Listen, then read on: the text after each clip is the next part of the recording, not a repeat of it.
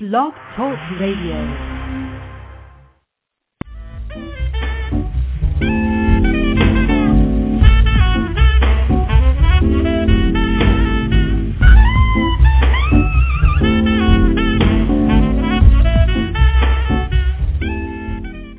And now on Blog Talk Radio, you're listening to Wine Talk with Stu the Wine Guru.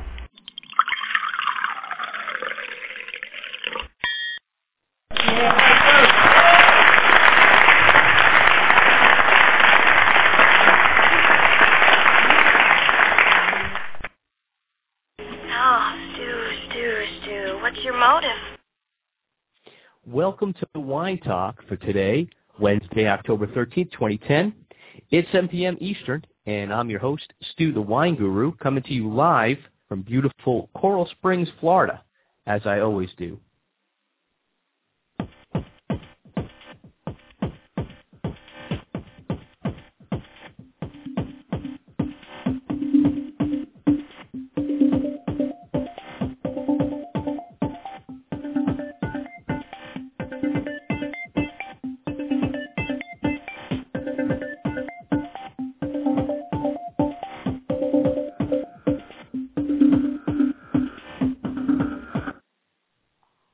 As you know, take your calls anytime during the show at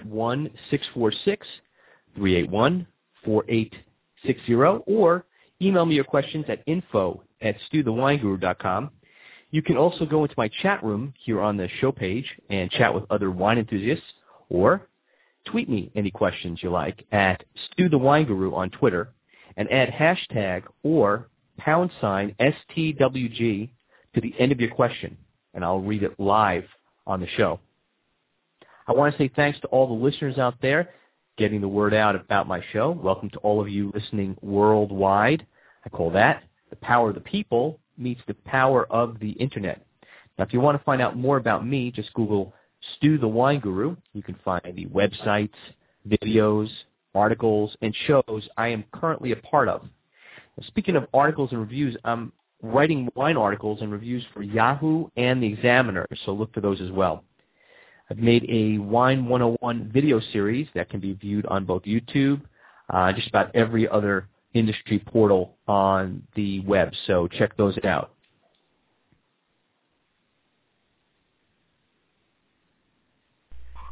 You're listening to Stu the Wine Guru on blogtalkradio.com. I think you already knew that already, right? Yeah. Cheers! Got to tell you, I am psyched about tonight's guest. I have on a Napa Valley legend whose family has been in the wine business for over 3/4 of a century. Now, let me break that down for you. In the U.S., with Napa Valley really only on the wine consumer map for about the last 35 or 40 years, that's a staggering stat. The vineyard he owns, which has been making wine for almost 40 years, just the name alone evokes a certain golden standard of winemaking. The name of the vineyard is Caymus, and the winemaker's name is Chuck Wagner, and he'll be with us shortly. Of course, the number to call in is 1-646-381-4860, or if you're shy and you prefer the computer, email me your questions for both Chuck and I to info@StuTheWineGuru.com. You can also tweet your questions if you're on Twitter to StuTheWineGuru and add hashtag or #STWG at the end of the question, and I'll read it live here on the show. As always, I've opened the chat room for the listeners to go into and chat. You can also ask questions of Chuck and myself, and I'll check into the chat room periodically during the show to get answers for you.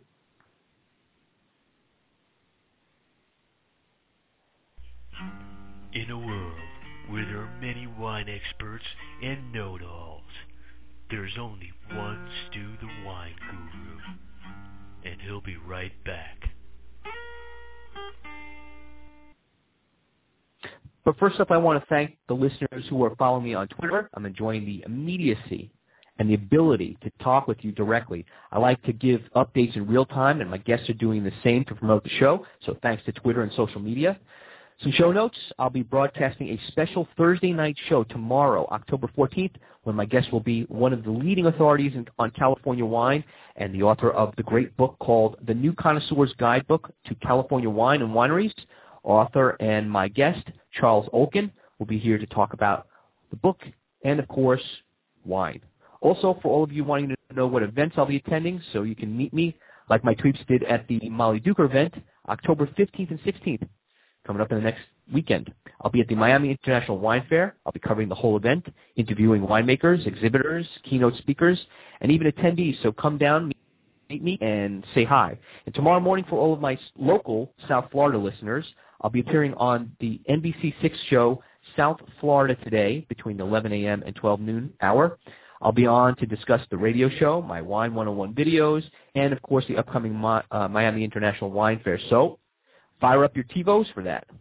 Since I'm a media sponsor for the Miami International Wine Fair, I was able to work out an incredible deal for all my listeners. When you purchase your tickets online at www.miamiwinefair.com, put in the discount code STWG and receive a 20% discount off your ticket purchase. Even better, if you've been following me on Twitter, then you know that I'll be giving away free 2 tickets to the Miami International Wine Fair, each radio broadcast from now up until the fair. All you have to do to win them is call into the show, and I'll pick a caller at random, maybe that's you, to win the hottest tickets in Miami.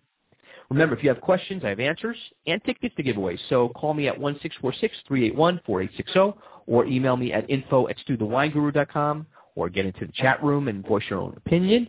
Of course, you can get on Twitter and tweet your questions at stewthewineguru.com. Remember to add hashtag or #STWG at the end of your question, so I'll know to ask it to Chuck. Let me make sure that everyone listening knows Chuck's website and can go there for more information about his great wines. To learn more about Chuck and Caymus wines, go to www.caymus.com, and you can find out about him, his wines, the winery, and maybe buy some wine directly from him. I mean, that's the beauty of the Internet. You can sip some wine while you buy some wine.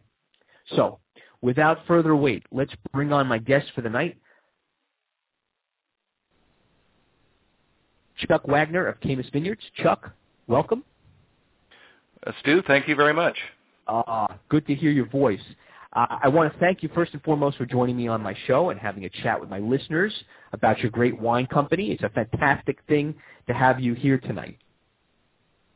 Thank you so much.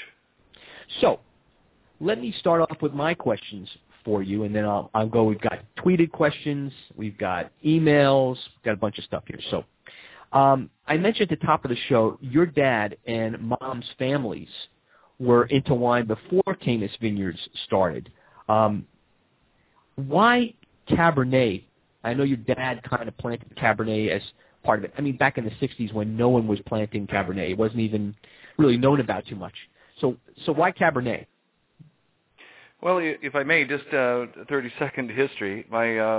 Please. My parents did buy this property that Caymus is located on, 1943, but they're both from nearby, about a quarter mile away from here, along the Napa River, is where they were both born and raised, about a half mile from each other. And they met through luck parties on Sunday and got married and had a family of three kids. I was the third of three. I've got 2 older sisters.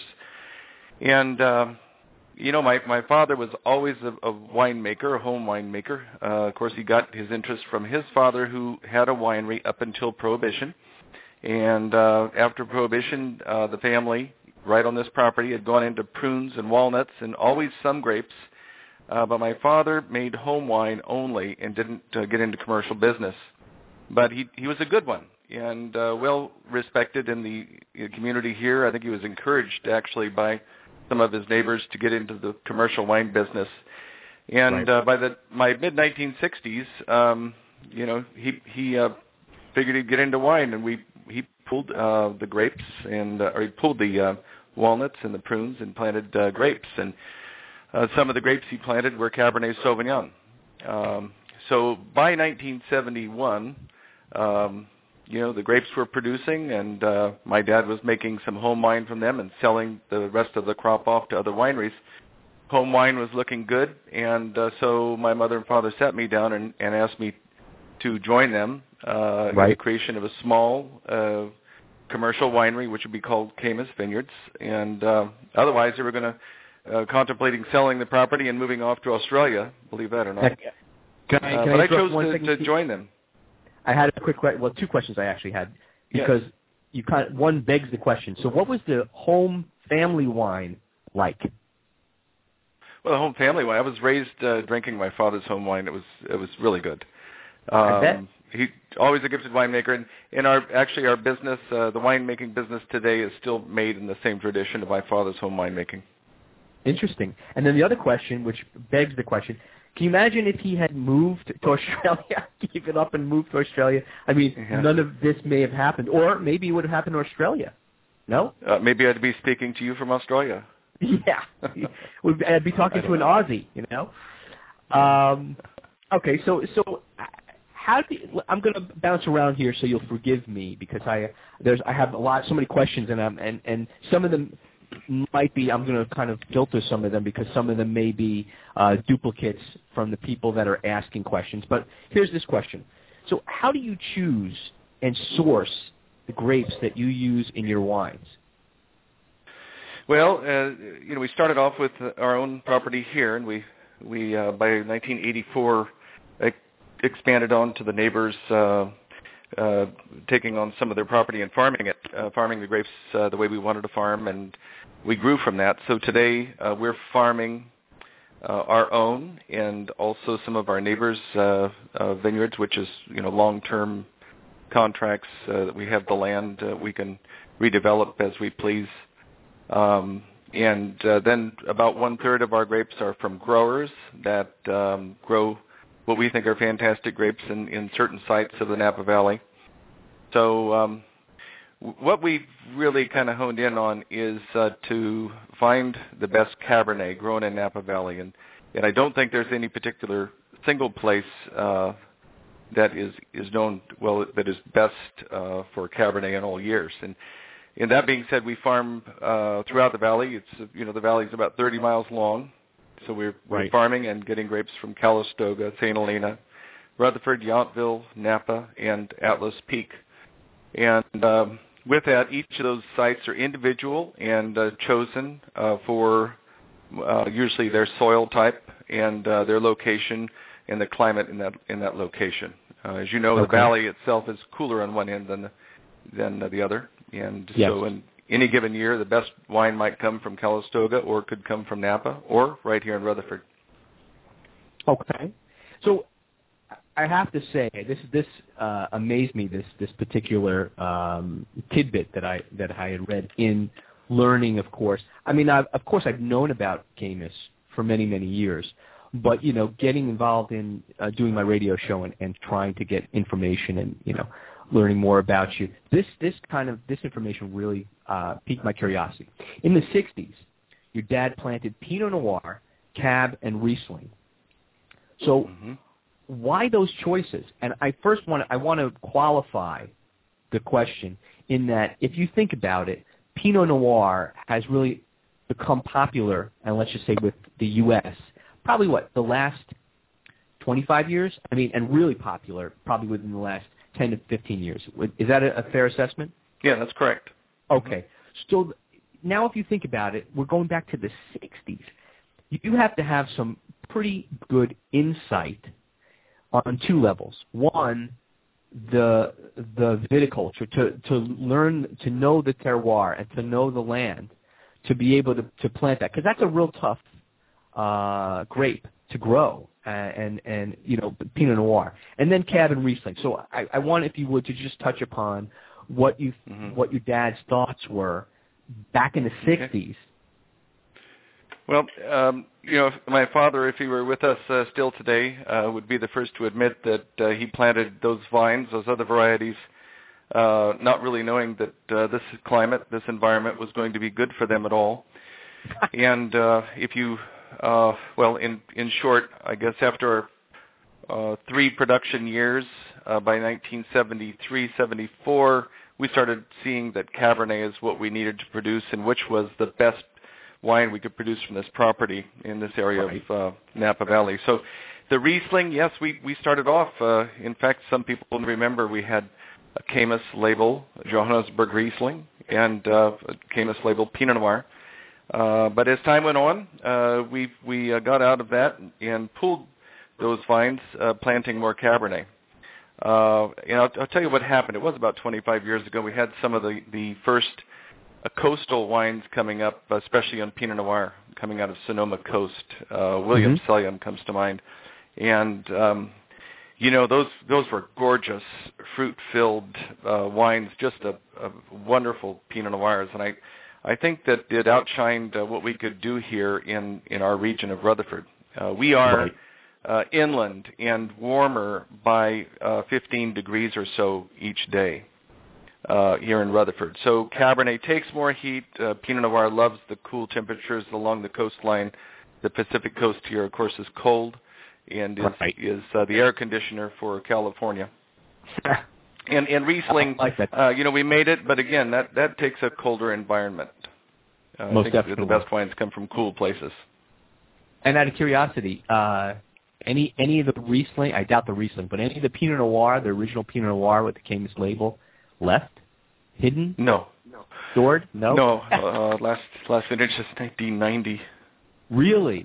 I was just curious whether people have asked you about that over the years, whether they said, hey, you got any put aside or stashed? Or did that ever come up? Did anyone say, no? Well, I've got a few bottles in my cellar, but we've got nothing that is worth really bringing out. I knew that somewhere there, Chuck.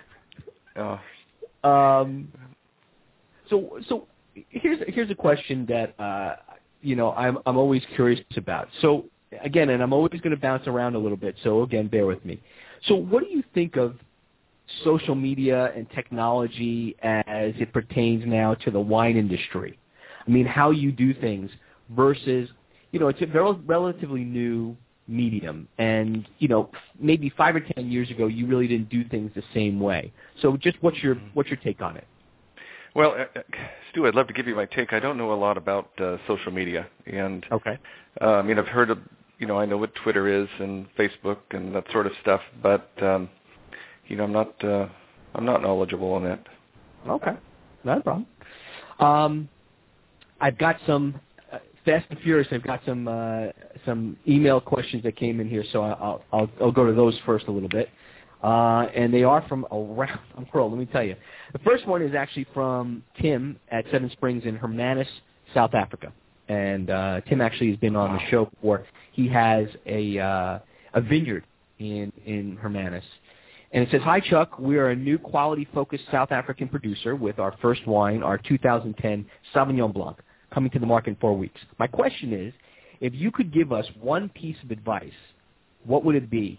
And it says, I wish you all the best with continuing success of Caymus Vineyards. That's Tim. Well, I'd say keep his fingers crossed.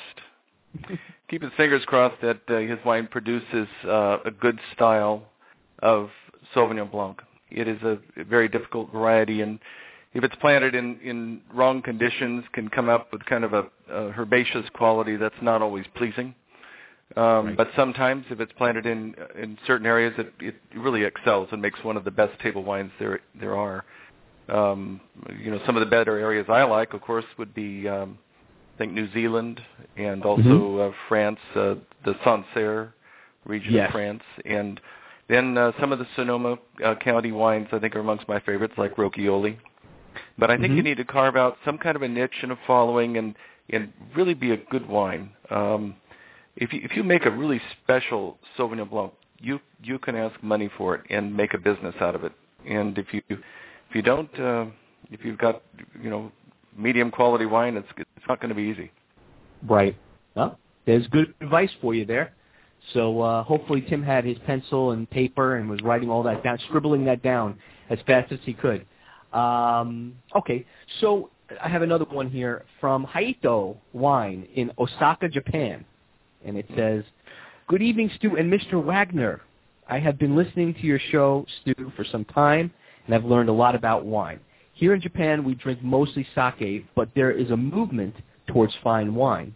My question for Mr. Wagner is, how is the decision made to plant a particular varietal?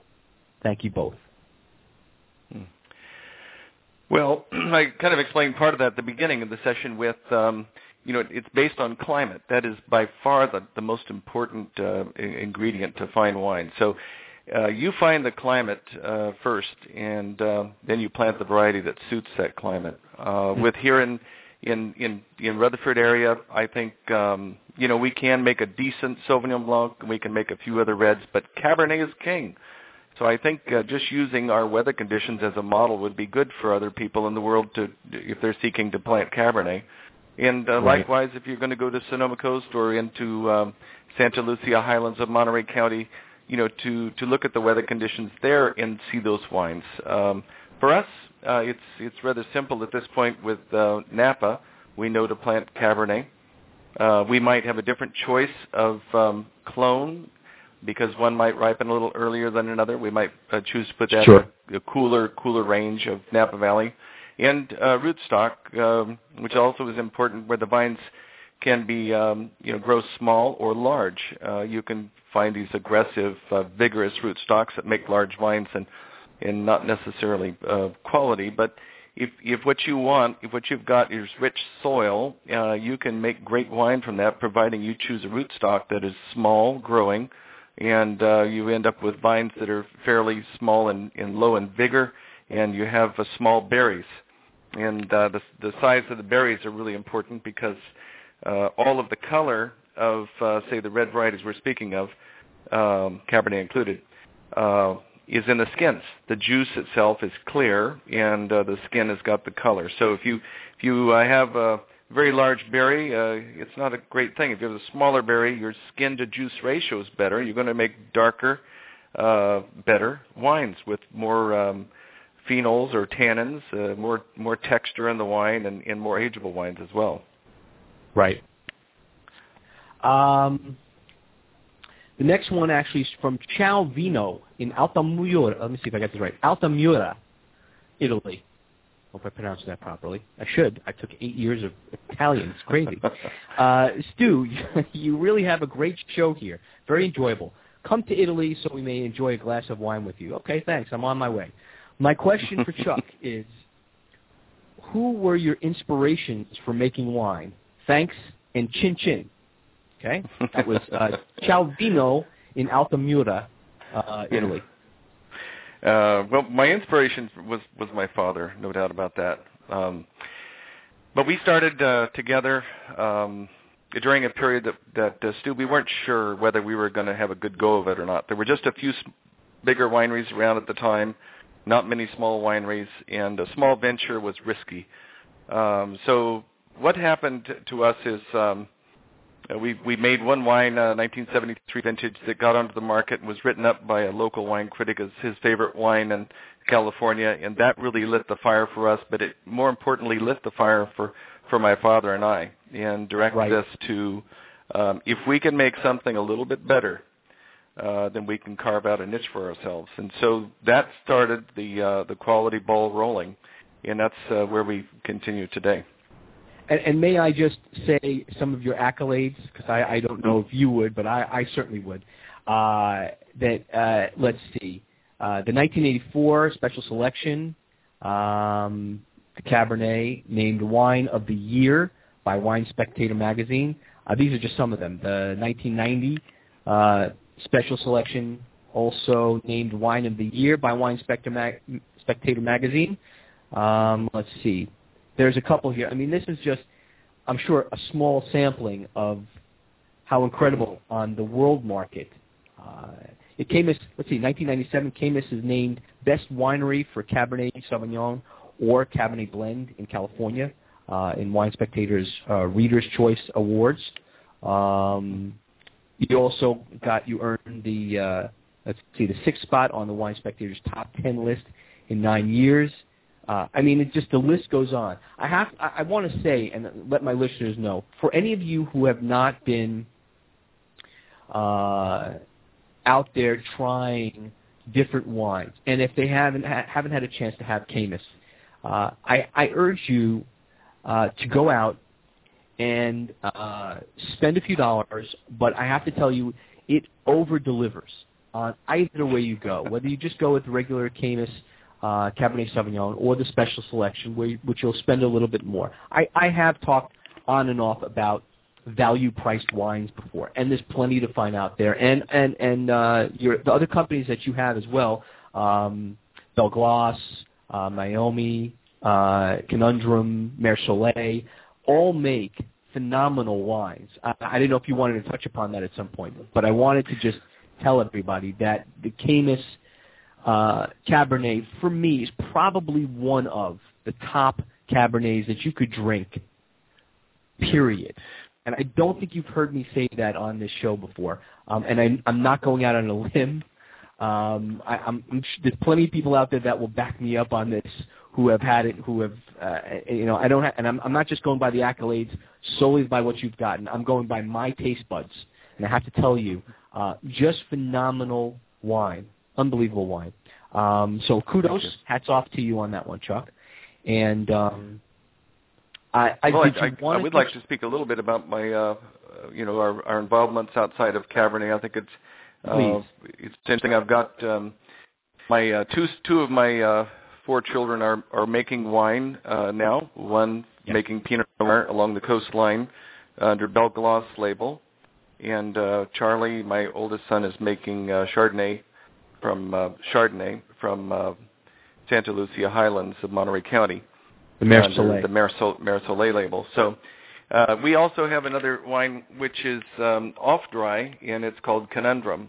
Conundrum is something we've been producing for 21 years, and it's maybe it's not for all people. As I think my friends, that are purists, probably don't drink a lot of Conundrum, but I find that in the open world, there's a lot of people that really love that wine, and I love to pour that wine with meal, because even it's a little sweet, but with a meal, it serves the purpose perfectly well. So I like Conundrum too. Conundrum means puzzle.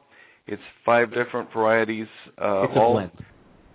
It is a blend. It's Sauvignon Blanc and Chardonnay and Viognier, a little bit of Muscat, and so Conundrum is our 4th brand, if you want to call it a brand. Right. So the family, I want to say that we're probably most proud that the Wagners, we farm the grapes and make the wines, and I think that's part and parcel to the quality and what you need to do. Because we're family-owned, we don't answer to, shareholders and that sort of thing. That may be sometimes a problem. The wine business is difficult. If you've got a decision to make that's based on making money, sometimes it doesn't always have to do with making better wine. So we're always on the tangent of producing great wines, whichever brand, whichever variety we're dealing with. Yeah, I have to say, I'm a big... If you listen to me, there's things that you'll constantly hear me talk about. The Pinot Noir is one of them, and I have always been in that constant search for the perfect Pinot Noir. And I have to say, I've always talked about, I've been an avid Willamette Valley fan, if you will. I've always talked about the virtues of getting a Pinot Noir from Willamette Valley. However, the few times I have mentioned California, the name Belglas had always come up, and a lot of people ask me about that. This is, by the way, prior to me, even this is earlier on, way earlier on, before I even had some of my guests on the show, the winemakers, is when I was originally first starting the show out about a year back. I have to say, California, there's very specific spots that make very good Pinot Noir. And Belglas is one of them. So I'm going to, again, since you have so much to choose from, variety here of great grapes, I'm urging my listeners to go out today and tonight and tomorrow and this weekend. It's a perfect time. Go out this weekend, investigate some Belglas, some Meiomi. By the way, the Meiomi is Meiomi. So if you're looking for something that's spelled differently, you won't find it. Conundrum is great as a white because it's a blend. And if you're, I've always said to people, if you don't want to commit immediately to a particular varietal, let's say you're a Chardonnay lover, but you want to try Viognier, or you're a Sauvignon Blanc lover, but you want to try Chardonnay, it's always not a bad idea to try a blend. And Conundrum happens to be a really good, I think it drinks well by itself. I have to be honest, Chuck. I think you can drink that by itself. But I guess the way you were putting it, the purists out there, I think for the people that are maybe not purists, someone new to white wine and wants to try something different, I think you can really pair it up with a lot of good things, some grilled chicken, and some fish as well. I think it works well. So just, I'm just letting you know what I think off the top of my head here of the things that I've been thinking about with respect to your wine and doing this interview with you. So I just wanted to get that out. I do have some more questions for you. Let's see. Man, I tell you, it's lit up here. Okay, so here's some tweeted questions. From Whining in Miami, Florida, it was tweeted, Chuck, how was the harvest this season? Any grape standouts? That's the way they put it.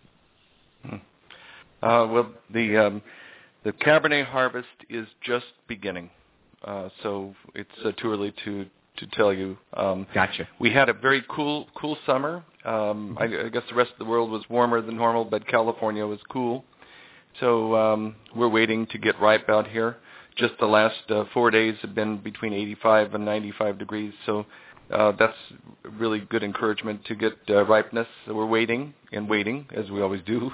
And so, I can answer that question probably in a month from now, something like that. Okay. And we typically pick a little bit later than most, and we're harvesting mid-October and usually finish up in November anyway. And this year will be a later than normal year. Right, because of the climate, the conditions of the climate. Just the cooler temperatures for Napa or for California. Right. And let me ask you a question. This is something that I wanted to know. So, do you, when you have your druthers, whenever it is that you want to drink something, what is the bottle that Chuck Wagner just pulls out, on a regular basis? Is there a particular wine that you use as, let's say, a table wine? Is there something that you drink on a more, like on a more regular basis that you think? Yeah. Okay. So because we're in the business and we want to keep abreast of what's going on, I am constantly trying others' wines. Sure. And whether it's Cabernet or Pinot Noir, I guess if I'm going to walk up to find a bottle of wine for, say, tonight's dinner and I've got fish, I would like generally something dry and white and refreshing. Mm-hmm. It might be it could be an Alsatian wine or German wine. It could be a California wine. I think Rieslings are some of my favorite wines. All of those being Riesling that I just spoke of. Pinot Noirs are always interesting. They're the ones that express the soil, the different place where they're grown, more so than other varieties of California. So I really enjoy having the Pinots from the different coastal regions, be it Sonoma Coast or Santa Lucia Highlands of Monterey County or Santa Maria of Santa Barbara County, all along the coastlines. Really good. On the heavy side, if I want a real darkie, I love Petit Syrah. I love old vine Petit Syrah. And, interesting. I'll have one of those every once a month at least or so. But I got to say, I find myself kind of going, I'll be interested in Zinfandels for a while, then I'll go over to Cabernets for a while, then I'll go to Pinots. And I think I just kind of, my interest moves around a little bit, maybe on a regular basis. Okay, interesting. Yeah, because I think, I kind of find myself doing the same thing. I always, for me, it's like I want to try a particular varietal. And then if I'm going to try that varietal, I want to try, different, an Italian version of it, Australian, Californian, just to get, kind of compare and contrast. You know what I'm saying? Mm-hmm. So, Frank Loves Wine tweeted just now, I love this question. Question for Chuck. What inspired your son, Charlie, to use cement tank for the Mercelet Silver? Well, Mercelet makes two wines, a barrel-fermented Chardonnay and an unoaked Chardonnay. Right. My son, Charlie, makes those two wines, and for the last 4 years, I think this is his fifth vintage, he's been producing a Chardonnay that's unoaked called Silver that is fermented and aged in cement tanks, and instead of oak, and instead of stainless steel. And the reason that he did that is oak barrels are generally two main purposes: to age the wine through this slow oxidation, so the wine evolves slowly, breathing through the wood. And the other reason for oak barrels is to impart the oak character in the wine. These cement tanks that Charlie's using are a food-grade cement tank that come from the Burgundy region of France that have fairly thin walls of about 2 inches thickness, and they actually breathe. And so that the wine is able to evolve in those tanks. Whereas if they were in stainless steel, there would be no exchange, no oxygen to the wine at all. So it rather does one half of what a barrel does. It ages the wine but does not impart any oak character. The wine is able to show, I think, characters of mineral quality from the vineyard. And I think Silver's a special wine because it stands on its own 2 feet. Doesn't depend on wood. And it also shows the class of the vineyard, because if you've got to make good wine without the use of wood with Chardonnay, then you've got a darn good Chardonnay vineyard. I agree. And the thing that's interesting is usually in my memory, stainless steel tends to give off more of a little bit more fruit, or I don't want to say sweeter, but for lack of better expression or term, a bit of a sweeter finish. No? Yeah, I think that's right. So I guess not quite as expressive as it is as it could be. You know, it kind of, the wine is closed up in stainless steel. I think I find that people tend to use that more for like Fumé, as well as obviously Sauvignon Blanc. You tend to use the stainless. Right. So in that scenario, I was going to say that's a great question, I have to say, because it's rare that you hear anything about cement tanks. So good question. Frank loves wine. Also, let's see. I have some more tweeted questions here. Of course, the well-known and well-respected Gary Vaynerchuk in New Jersey I asked him if he had any questions to tweet you, and his response was he just wanted to thank you for being a pioneer in an industry he loves. Or actually, I should say, he said, I want to thank him for being a pioneer in an industry I adore, is what he said. So just wanted to let you know that was from Gary V. The Wine Hub in New York City, New York, tweeted, ask him if the cooler vintage in California was a good thing for you or for them. Mm-hmm. Well, as a general rule, the Napa Valley on a hot year is not as good as on a cool year. Right. So, I guess that answers it right there. But we've been having some really great weather conditions here for several years now. We end up with it's a very reliable weather condition. I guess it's worth touching on. California is a very dry place, and we typically won't get rain from April through October. So all of our rain, which is about 36 inches worth, happens just in the winter months, and it shuts off, and in California becomes very dry. Right. So that means it's good because wet conditions can involve rot and excess growth on grapevines and that sort of thing that don't lend themselves to quality. But this dry conditions are good, and then you can range yourself from the ocean either close or far, depending on the variety. So to answer the question of Cabernet, Napa Valley, what's the best year, cool or warm year? I guess my feeling is a cool year, providing you can get full ripeness before the onset of winter. Right. Yeah, that makes total sense. Let's see. Another tweeted question. Now, this one's nice because this is from Hong Kong, China. This is from Deborah Mayberg, MW, and she tweeted, ask Chuck, you've seen many evolutions of Napa Cabernet Sauvignon. So what direction are they heading these days? Oh, gosh. That's a great question. It really is, because I ponder I have that to say, a lot. She gave you a good one. Thanks, Deborah. Well, I guess I'll speak for Napa Valley in general. I think it was maybe 2 or 3 decades ago that most winemakers that were trying to produce something special were trying to emulate Bordeaux wines. And I think even ourselves, we would taste, if it was a Chateau Margaux or whatever was the wine of choice, we thought, geez, how can we make that wine? And I think that, that went on for a period of years. Eventually, there's been some changes in Napa Valley, and the critics really like the wines that express a different caliber of Cabernet than the Bordeaux style.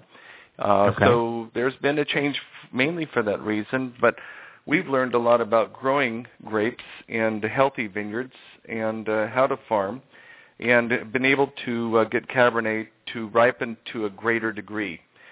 In that, our alcohol has gone up, but only about 1% over this the period of the last 10 years or so.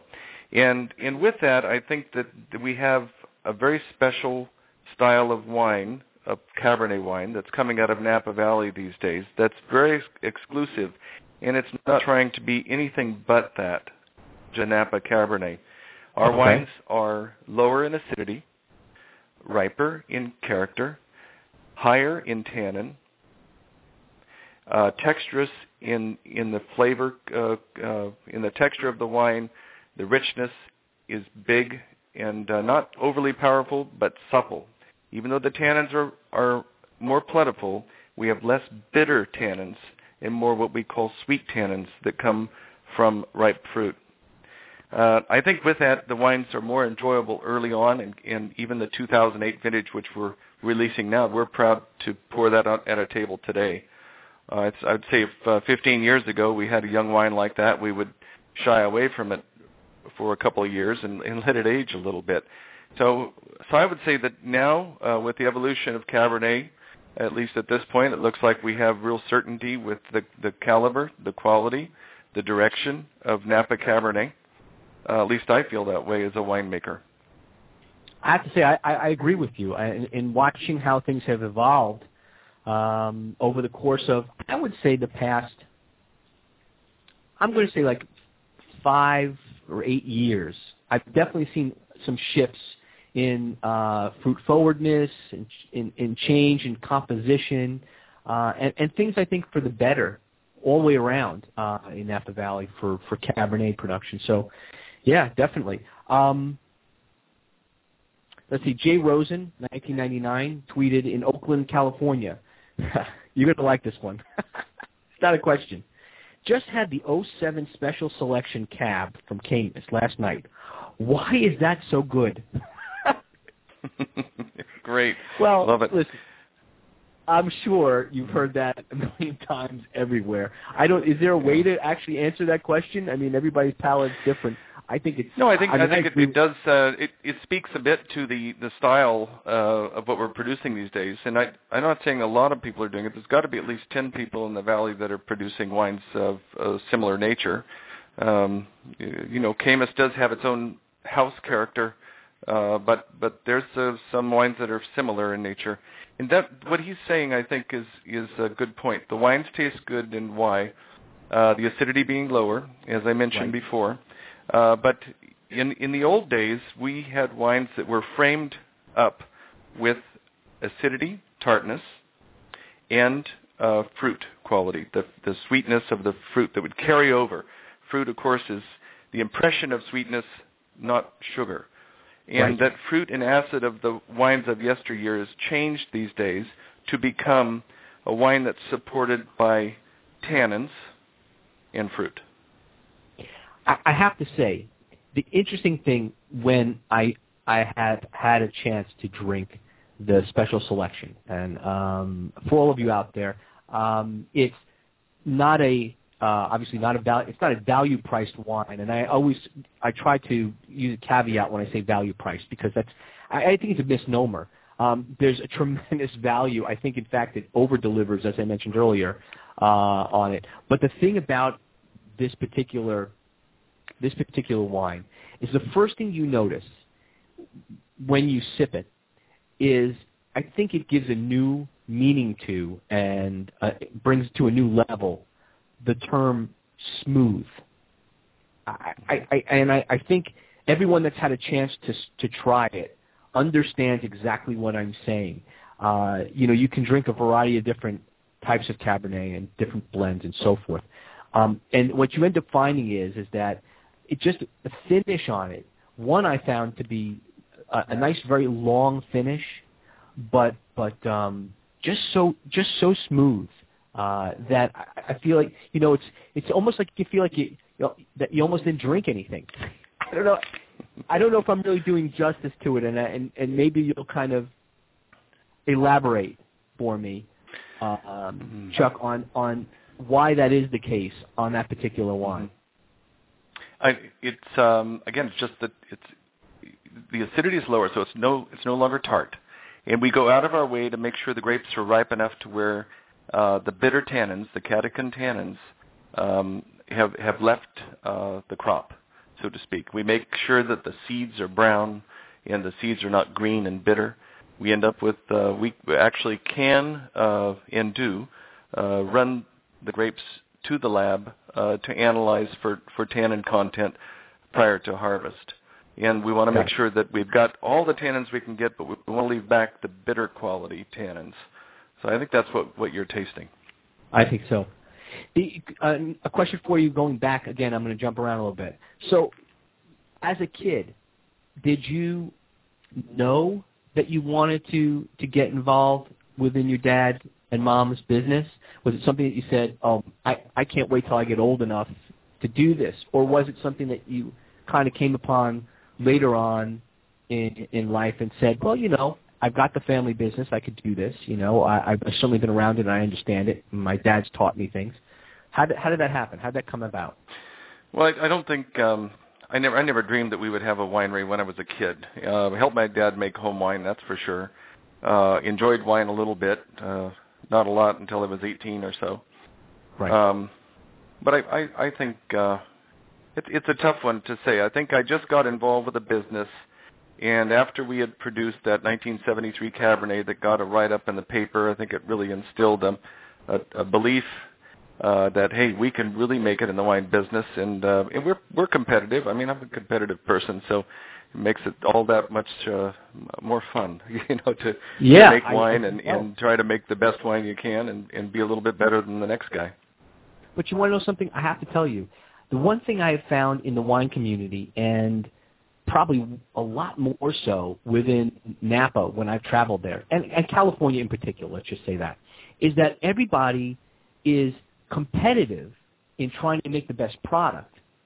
But the same token, everyone's like everyone else's cheerleader. Like when I've toured Napa, and every vineyard I've gone to, I ask the question of, someone's hosting me and they're giving me, they're doing a tasting for me, and there's a flight of wine, and I'm just talking, and I say, gee, out of curiosity, what's your favorite wine? And the question, a lot of times, strangely enough, I don't get the answer of, oh, of course, one of ours. A lot of times, have you ever tried, you're here in Napa, have you tried so-and-so's? And it's really great to hear. It's like kind of like a commune, if you will.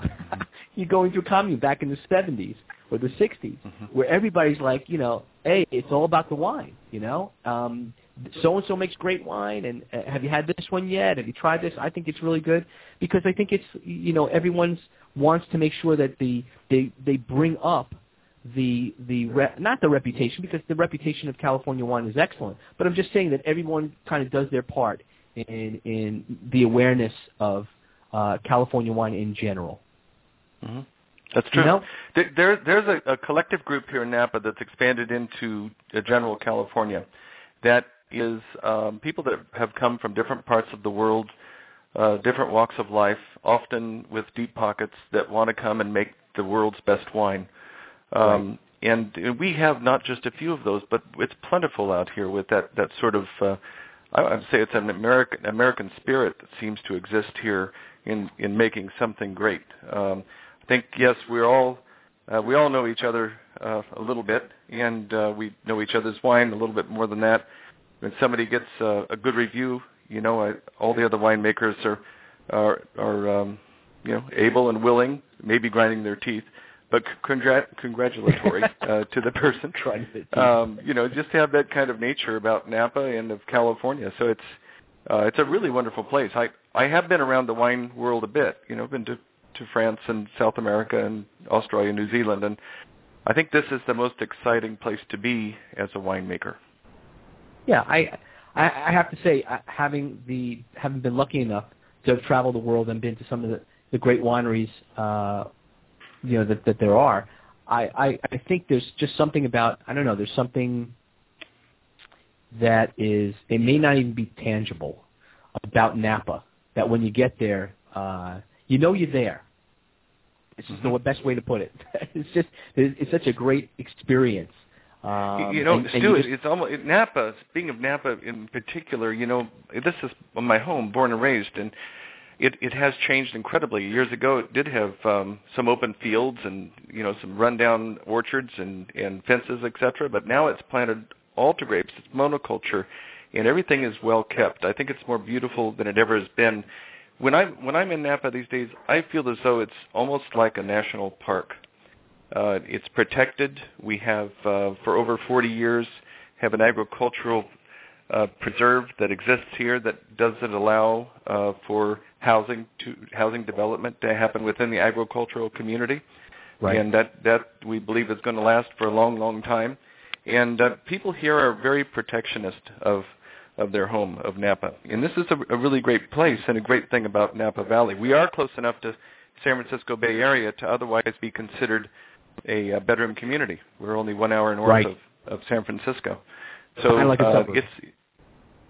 And for us, it is well secured as an agricultural community. I have to say it's a great perspective, talking with a native Napa Valleyan. Is that the correct way of saying it, Napa Valleyan? Sure.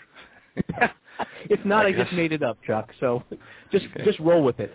I was going to say, the interesting thing that I've found every time I've gone is this.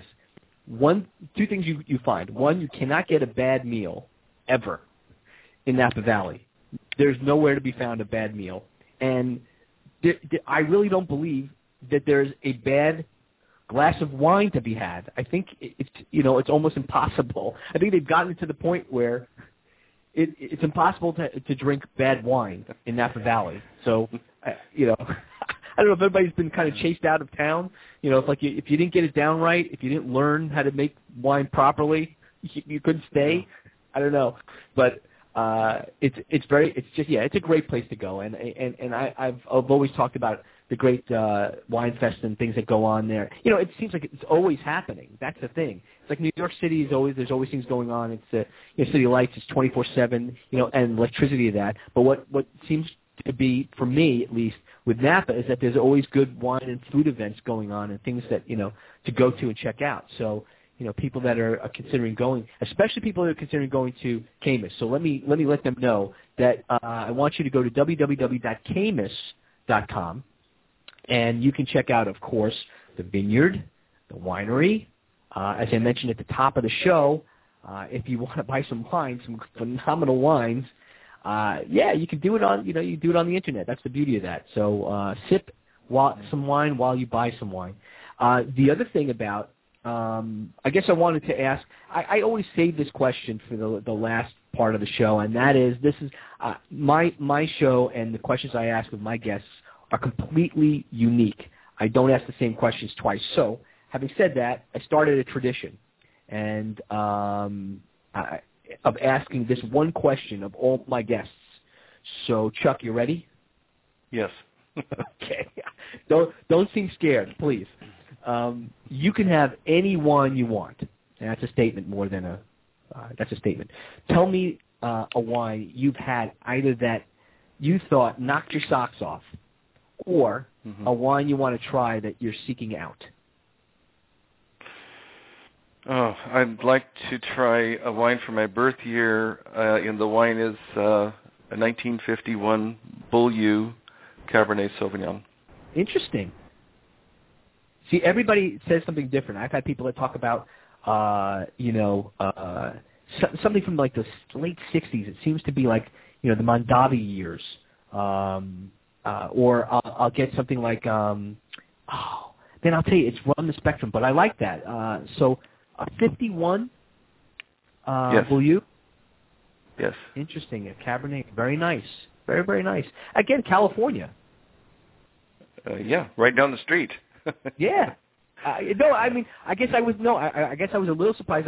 For some reason, I don't know. I thought maybe you might have said, a Bordeaux or a Burgundy or But interesting, very, very good. Good stuff. It's certainly not. They were also, of course, pioneers. So I don't need to tell you that. But okay, so that's one that you're seeking out. Is there one that you've tried that's kind of knocked your socks off that you've said, this was a really good one? And I know I put a caveat behind this question, or in front of this question, I should say, in that I know that there's ambiance, people, food, occasion, reason that you drink a wine and it, for whatever reason it knocks your socks off. But having said that, is there one that you remember that you say, geez, I had this one time in my life, or a couple of times in my life, and this is just unbelievable wine? I have so many. I really can't. I mean, I have to go. I suppose, like at certain moments, I've had. I think I had a 1994 Harlan. I thought that was kind of a newer style of wine. It was kind of that transition towards what we're producing these days. Right. That was a memorable wine for me. The younger wines that I think, when I can find them at a good deal and available, and they're exceptional, those are exciting to me. Altamira Cab is one that I like a lot, and I think that's a real sleeper. Yeah. Like to have that again and again. The newer wines, also Maris is a small winery that I think is making good wine. Roca makes good wine. Mary. Maris. No, Mary. M-E-R-U-S. I was saying Roca, Mary. Oh, yeah, Mary Roca, yes. Correct. Okay.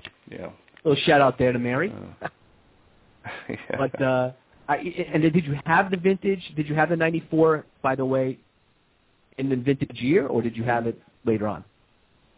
No, it was upon the first release, so it probably was in 98.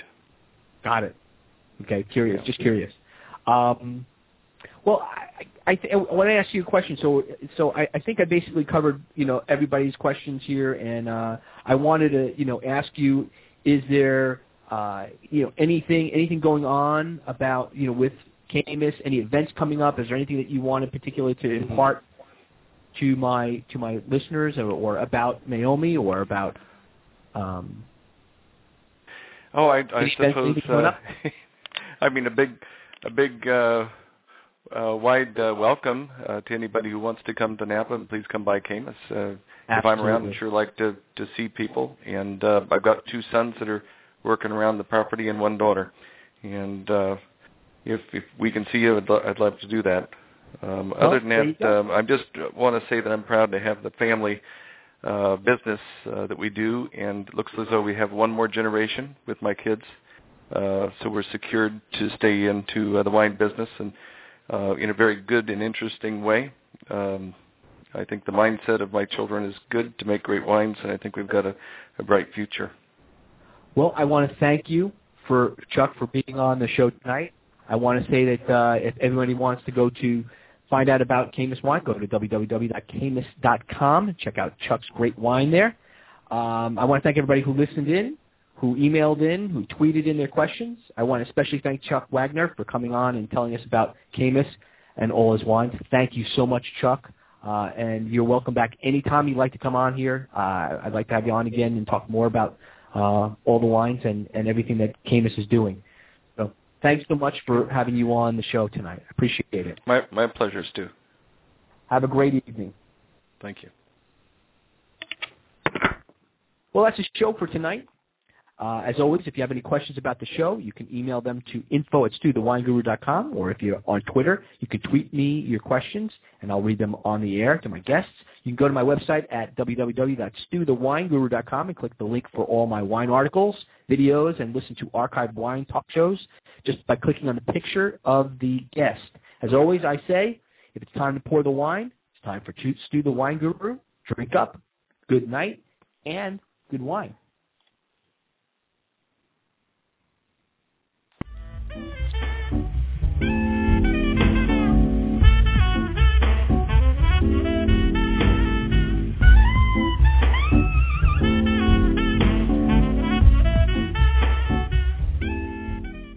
And now on Blog Talk Radio, you're listening to Wine Talk with Stew the Wine Guru.